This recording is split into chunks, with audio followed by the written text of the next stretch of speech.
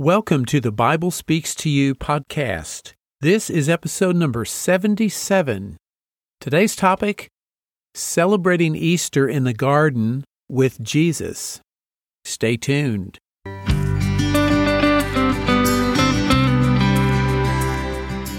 Welcome to the Bible Speaks to You podcast. I'm James Early.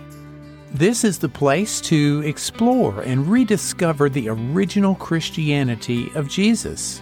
Each week, we take a fresh look at the Bible and dig down beneath the surface of things to the deep spiritual meaning and see how we can apply it in our daily lives to learn how to pray more effectively, experience the healing presence of God in your life, and begin to get a taste of what Jesus meant when He promised us that the kingdom of heaven is at hand. So, let's jump right in.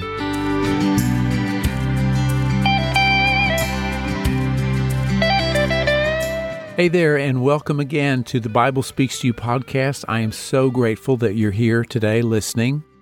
Easter is upon us. In just a few days, we'll be celebrating the resurrection of Jesus Christ. Have you ever wondered what it might have actually been like to have been there on that first Easter morning when Jesus rose from the grave? Mary Magdalene went to the tomb early and found it empty. She went to tell the disciples. Peter and John ran to see it. They saw the empty tomb, but they left. Mary stood there crying. She was so distraught. She wanted to pay homage to Jesus one more time. And you know the story. He appeared. She thought he was the gardener. And all of a sudden, she realized Jesus was there talking to her. She ran back to tell the disciples. They didn't believe her. Then he appeared to them. They had been in a state of shock and fear and despair. But when Jesus appeared to them, they came to see that, yes, it was Jesus. He had risen from the dead. And they were overjoyed. Think how quickly their emotions and feelings and thoughts and aspirations swung from being in total despair to renewed hope. That is part of the promise of Easter. I've been thinking a lot about Easter, and what if you had been there? Would you have doubted Mary Magdalene when she came back to tell the disciples if you had been in that room? Would you have said, no, that's impossible? We like to think that we would have believed, but in all honesty, we might not have. We probably wouldn't have until we saw it with our own eyes. But imagine once you did realize that Jesus had risen from the grave. Think of the spiritual impetus that would give to your faith, to your convictions that yes, Jesus truly was the Son of God, especially when He explained all those prophecies about the crucifixion that they really were not aware of until that point. Here we are almost 2,000 years later, and we're still celebrating this amazing event of Jesus being crucified and rising from the dead. What I hope for this Easter is that we can all get back to that original sense of awe that the disciples experienced when they saw Jesus face to face and realized that He had conquered death. My question for you is, where are you going to celebrate Easter this year? There's something I noticed recently that I had not really paid attention to before. It seems like a minor little detail, but all of a sudden I realized how significant it is. The thing that jumped out at me was that Jesus was praying in the Garden of Gethsemane, and that's where He was arrested. And then He was buried in a tomb in a garden that was near where He was crucified. I had read those verses before, but I had never sort of put them together. We know so well the story. After the Last Supper, Jesus took His disciples with Him to the Garden of Gethsemane where He was praying. He knew what was about to happen, and He needed to pray. And there's that famous prayer that He said 3 times, Father, if there's any way I can get out of this, and then that humility and resignation, not my will, but thine be done. He was resigning his human will. He wasn't using his human will to decide to obey God. He was giving up his human will. He was surrendering his human will to the Father's will. And that took place in a garden. Moments after he had uttered those prayers, Jewish authorities with Roman soldiers appeared and arrested him. I was thinking about that prayer, "Not my will, but thine be done," and the sense of peace that Jesus must have felt when he finally completely resigned to the Father's will. I believe he felt absolutely confident that God would protect him through this ordeal of the crucifixion. So I got to thinking about the fact that this took place in a garden. In Hebrew, the word for garden comes from a root word meaning to hedge about, to protect, defend, to cover and surround. Jesus was protected. He was surrounded by God's love. He was surrounded by God's care. Yes, he was going to go through the trial and the accusation and the beatings and the crucifixion and death and being buried for 3 days in the tomb. But all during that time, God did not abandon him. God did not forsake him. He was being protected and nurtured and hedged about and defended and surrounded and covered with God's love that entire time. That is the real garden that Jesus was in, where God is the gardener, the husbandman who cares for and protects and defends and all those things that a gardener does for his plants. The sense of love and protection and support that Jesus received from the Father in the Garden of Gethsemane and then in the Garden of the Tomb were indicative of what's really going on in the way God cares for us in this more spiritual sense of what a garden is, where God is caring for us. It's almost that idea that is in Colossians 3, verse 3. Your life is hid with Christ in God. Jesus was hid with God. Oh, they took his body and they brutalized it and they hung it on a cross. But they couldn't touch his true spiritual identity as the Son of God. That was safe and secure, held in the hands of God. Think about a garden. Maybe you have a garden. I love to garden. I'm always taking care of it. I'm always tending to it, planting things, harvesting things, tilling the soil, pulling the weeds, adding fertilizer, compost, watering, all those things that happen in a garden. It's a caring for process. And God was caring for Jesus throughout this whole ordeal in both of those gardens. And because Jesus' tomb was in the garden is also the scene of Jesus' resurrection. And that's where Mary Magdalene encountered him and realized that he had risen. One of the ways that Jesus' purpose is defined in the New Testament, several places, is that Jesus came to take away the sins of the world. John the Baptist announced that from the very beginning when he was prophesying the coming Messiah. Where did the first sin occur in the Bible? It was in the Garden of Eden. Think of what the Garden of Eden represented in the early chapters of Genesis. It was a place where everything was idyllic. Well, almost everything, until Adam and Eve ate the fruit of the tree of the knowledge of good and evil.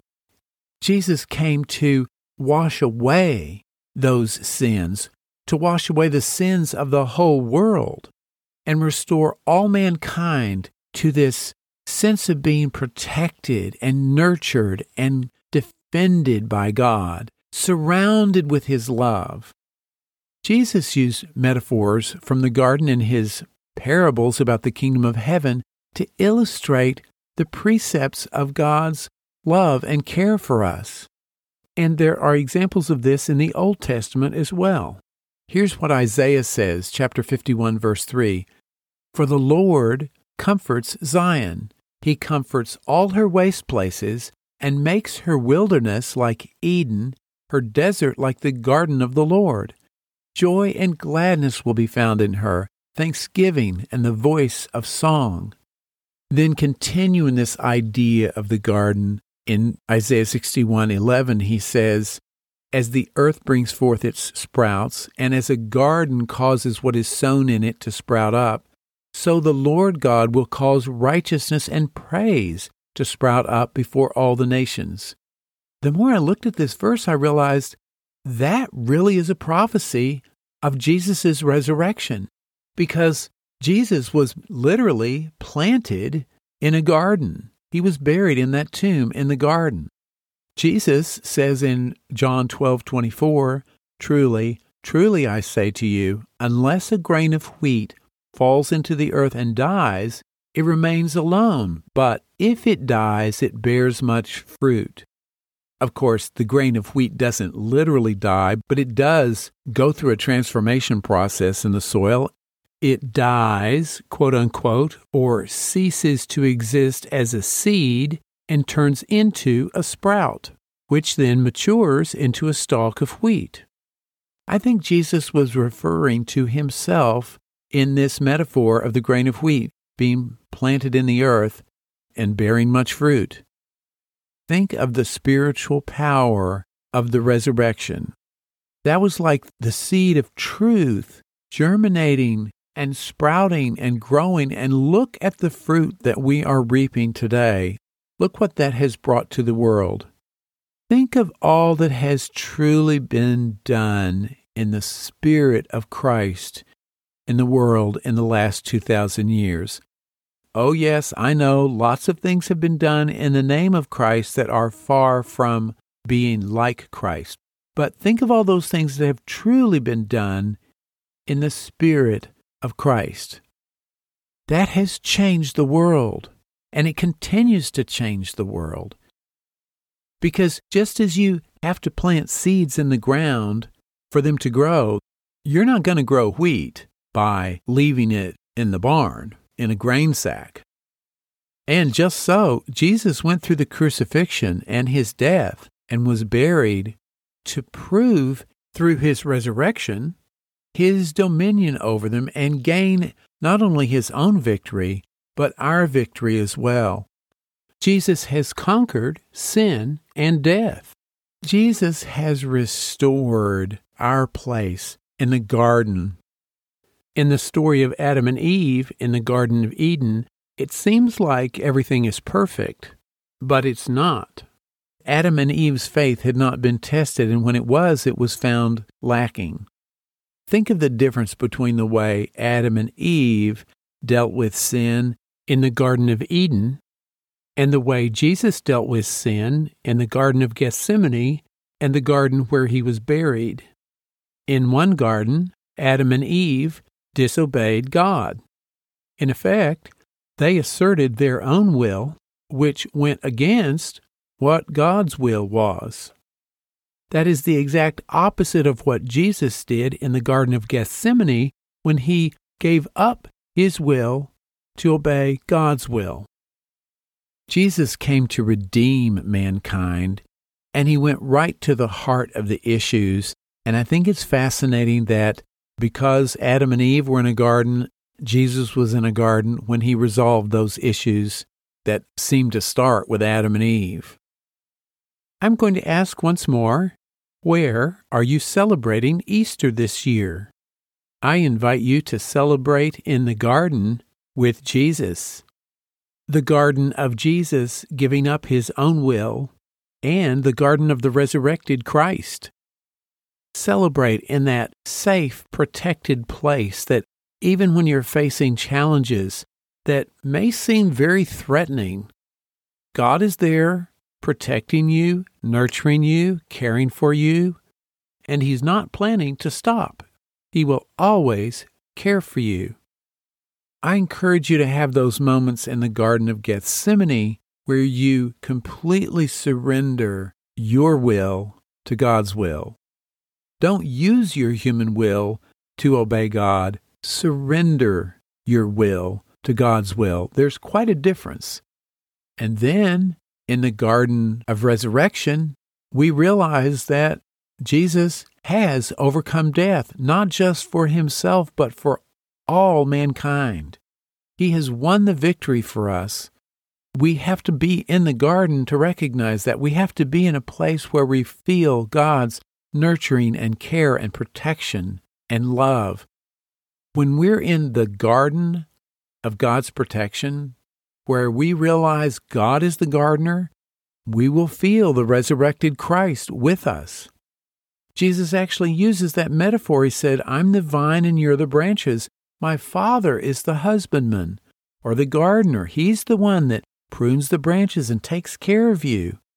This Easter season, join me in celebrating in the garden of resignation to God's will and the garden of resurrection to eternal life.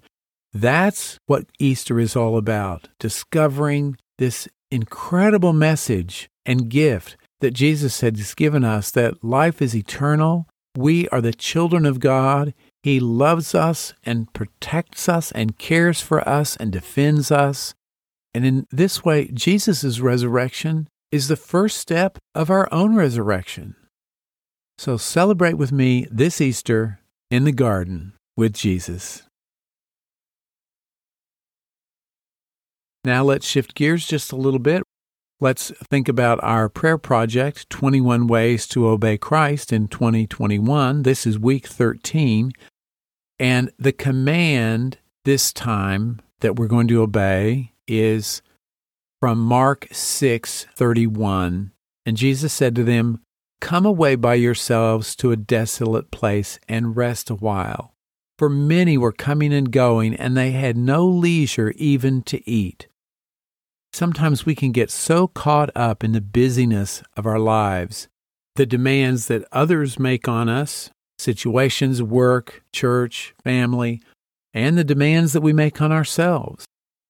But Jesus said to his disciples, "Come over here by yourselves. Let's go to a quiet, private place and rest a while." He didn't say go one by one, separately. Go together. Sometimes we need to get away from the hustle and bustle of the world and our busy lives and be together in a quiet, private place and refresh ourselves. Think about what's most important in our lives. Get closer to God. Be in prayer and share that with the people that you're with. Then, when you're refreshed, you come back to your daily routines and your daily duties, and you feel renewed. This is a command that Jesus is giving his disciples, and that includes us. So this week, think about how you can obey this command to go away with other disciples of Christ, even if it's just for a few minutes sometimes, for a little prayer time together. Find a quiet place that's private and rest, renew yourself spiritually. It's one thing to do that individually, but there's a whole nother layer of blessing when we do that with other like-minded people. If you would like to print out a copy of the 21 Ways to Obey Christ in 2021, go to thebiblespeakstoyou.com/065. You'll see two links there, one for a one-page version. The other one is for a 3-page, more detailed version. Just click the link and check your download folder. Thank you so much for listening to the Bible Speaks to You podcast. I'm so grateful you're here. If this is the first time you're listening to this podcast, I encourage you to subscribe. Just go to the website, thebiblespeakstoyou.com. Just click the subscribe button and then fill out the form with your name and email, and you're all set. If you enjoyed today's episode, I hope you will share it with a friend. Or if you have any questions or comments, I'd love to hear from you. Or if you need a little spiritual support, please reach out. The best way to be in touch is through my website, thebiblespeakstoyou.com. Just click on the Contact tab, put your name and email and your message, and I'll be in touch. I really look forward to hearing from you. And if you have any ideas about future episodes, topics you'd like to have discussed, let me know as well. All the Bible references that I mentioned today will be in the show notes for today's episode. You can find those at thebiblespeakstoyou.com/077. That's it for today. I wish you a very, very special happy Easter. I hope you experience more of the presence of the risen Christ than you have in the past, and that continues to grow in your heart, not just on Easter Sunday, but throughout the year. Thanks once more for listening. I'm so grateful for you. I'm James Early with the Bible Speaks to You podcast. Have a wonderful week. Take care, and we'll see you next time. God bless.